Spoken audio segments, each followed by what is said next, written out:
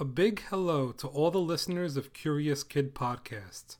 This is a really special episode because there is something happening on our beautiful planet right now that deserves our attention. Right now, in Australia, a massive fire is burning, and it has been burning for months. Well over 12 million acres of land have burned in the wildfire. So how big is 12 million acres? It is big enough for the entire state of New Jersey to fit inside of it twice. For those of you in the United States that remember the California wildfires of 2018, that wildfire impacted 2 million acres, less than 1/6 of the area impacted in Australia today. In Australia, they call wildfires bushfires. The current wildfire started in September of 2019 when a fire started to grow during a drought. The months from September through November were extremely dry in Australia. The fires spread, destroying land and hurting people and animals. On December 8th, firefighters from the United States were deployed to Australia for the first time ever. Just 10 days later, Australia had its hottest day in history, with average temperatures exceeding 105 degrees Fahrenheit. The wildfires are so intense that the smoke created from the wildfires is making clouds that form their own thunderstorms, which lead to even more fires. Australia needs our help, and this episode is all about helping Australia. Just like we help a friend or family member when they need our help, we really need to help the amazing people of Australia recover from these terrible fires. Here's how you can help. In the show notes for this episode, you will find a link to the Australian Red Cross. The Australian Red Cross has already helped more than 18,000 people impacted by the Australian wildfires. Please click the link in the show notes to donate to the Australian Red Cross. If you are unable to do that, here is another way to support Australia. If you leave a review for Curious Kid Podcast between now and the end of January, Curious Kid Podcast will donate $3 to the Australian Red Cross. It only takes a minute or two to leave a review for the podcast on iTunes. I know we ask for reviews every now and then, but if you've been waiting for the best time to leave a review for us, this would be it. You will be helping the podcast, but much more importantly, you will be helping the people of Australia who have been through so much with these wildfires. Tell your friends to leave a review for us too. We will donate $3 for each and every review through the end of the month. Okay, we are lucky enough to have a very special guest who will give us some insight into wildfires. His name is Ruben, and he has worked for the U.S. Forest Service since 2003. He even worked with a hotshot crew. A hotshot crew is a highly trained 20 to 22 person crew, primarily trained for wildfire suppression, but occasionally assigned to other duties, including search and rescue and disaster response assistance. Ruben has traveled all over the United States fighting fires.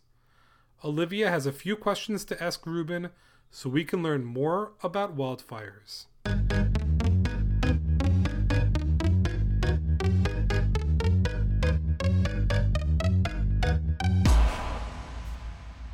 Ruben, thank you so much for being on Curious Kid Podcast. How do wildfires usually start? So there's two categories as to how wildfires usually start. One of those categories is natural causes, which would be lightning. And then there's human causes, which could be anything from arson to escaped campfires, somebody burning brush and it getting out. A lot of times equipment causes wildfires. Somebody playing with matches or even throwing a cigarette out can can often trigger a wildfire. Why do some areas like California or Australia get more wildfires than other areas? Usually areas that get more wildfires than others are because of a number of different reasons. It could be influenced by the weather, which would be a natural cause. Maybe an area that tends to get hit by a lot of lightning. And of course, for a wildfire to start, you need the right conditions. It needs to generally be dry enough, and if it's hot and low humidity and has a heavy fuel load of dried vegetation, you tend to see a lot of wildfires occurring there. And if you look at places like California, which I've been there only a couple of times fighting fire, in Southern California you have Santa Ana winds, which are warm, dry winds that come out of the Great Basin, down the mountains, and push towards the coast. So that makes it difficult in Southern California anyway.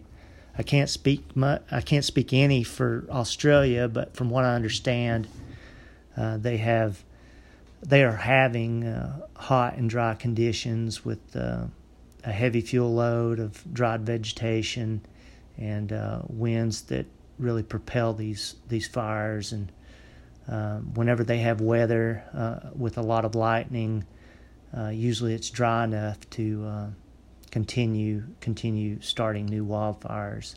How do you fight wildfires? So with fighting a wildfire, obviously you need to be properly trained and qualified, but just the basics. It starts with an anchor point. This is a point where you'll start trying to build a control line all the way around this fire. And the anchor point is generally the safest, most strategic option from where you'll start. And the control line, what you're trying to do is create basically a barrier for which the fire has a harder time to cross and get out, as they speak. And then ultimately you want to work towards full containment and have control over the wildfire. But it can get really difficult and complicated whenever you take into account the weather and what it's doing, the topography that you're dealing with. Is it steep? And is it dry? Is it brushy? Those types of things.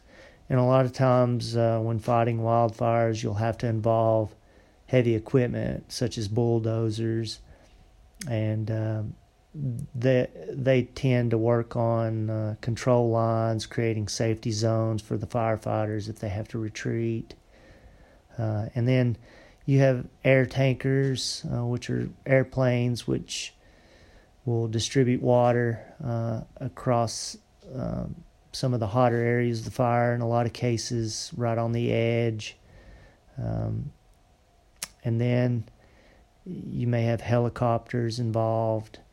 So it can really get down to a lot of equipment, and the incidents can grow really large. And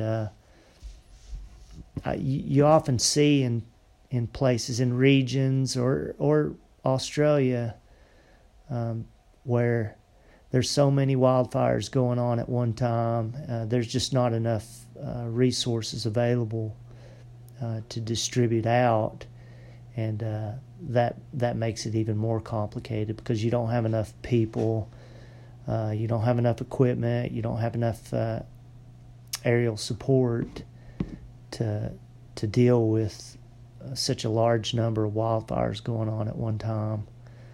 And the other thing that makes it complicated is some areas where there's a high population of people, a lot of houses.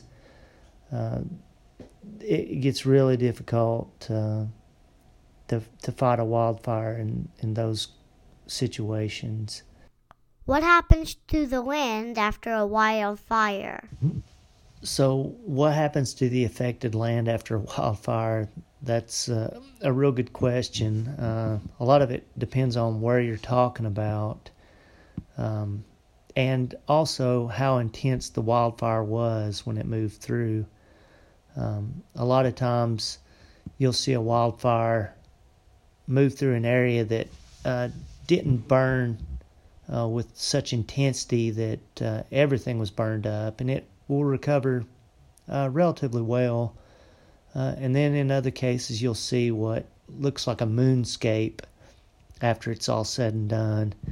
And obviously those areas are really prone to having problems with erosion and just things of that nature. In a lot of cases, revegetation efforts will occur. But there's so many variables associated with different areas, different ecosystems. For instance, if a wildfire occurs in Florida, it's going to be a lot different than, say, in different areas of California, where you may have a major landslide because of the effects of a fire that has come through. Ruben, thank you so much. We appreciate all the information. Olivia, I would like to thank you for your thoughtful questions, and I sure appreciate the time you've given me, and thank you. Great job, Olivia. We can't thank Ruben enough for joining us for this episode. Please, pretty please, help us help Australia by donating to the Australian Red Cross or leaving a review for Curious Kid Podcast on iTunes. Anything you can do would mean so much to us and to the people of Australia.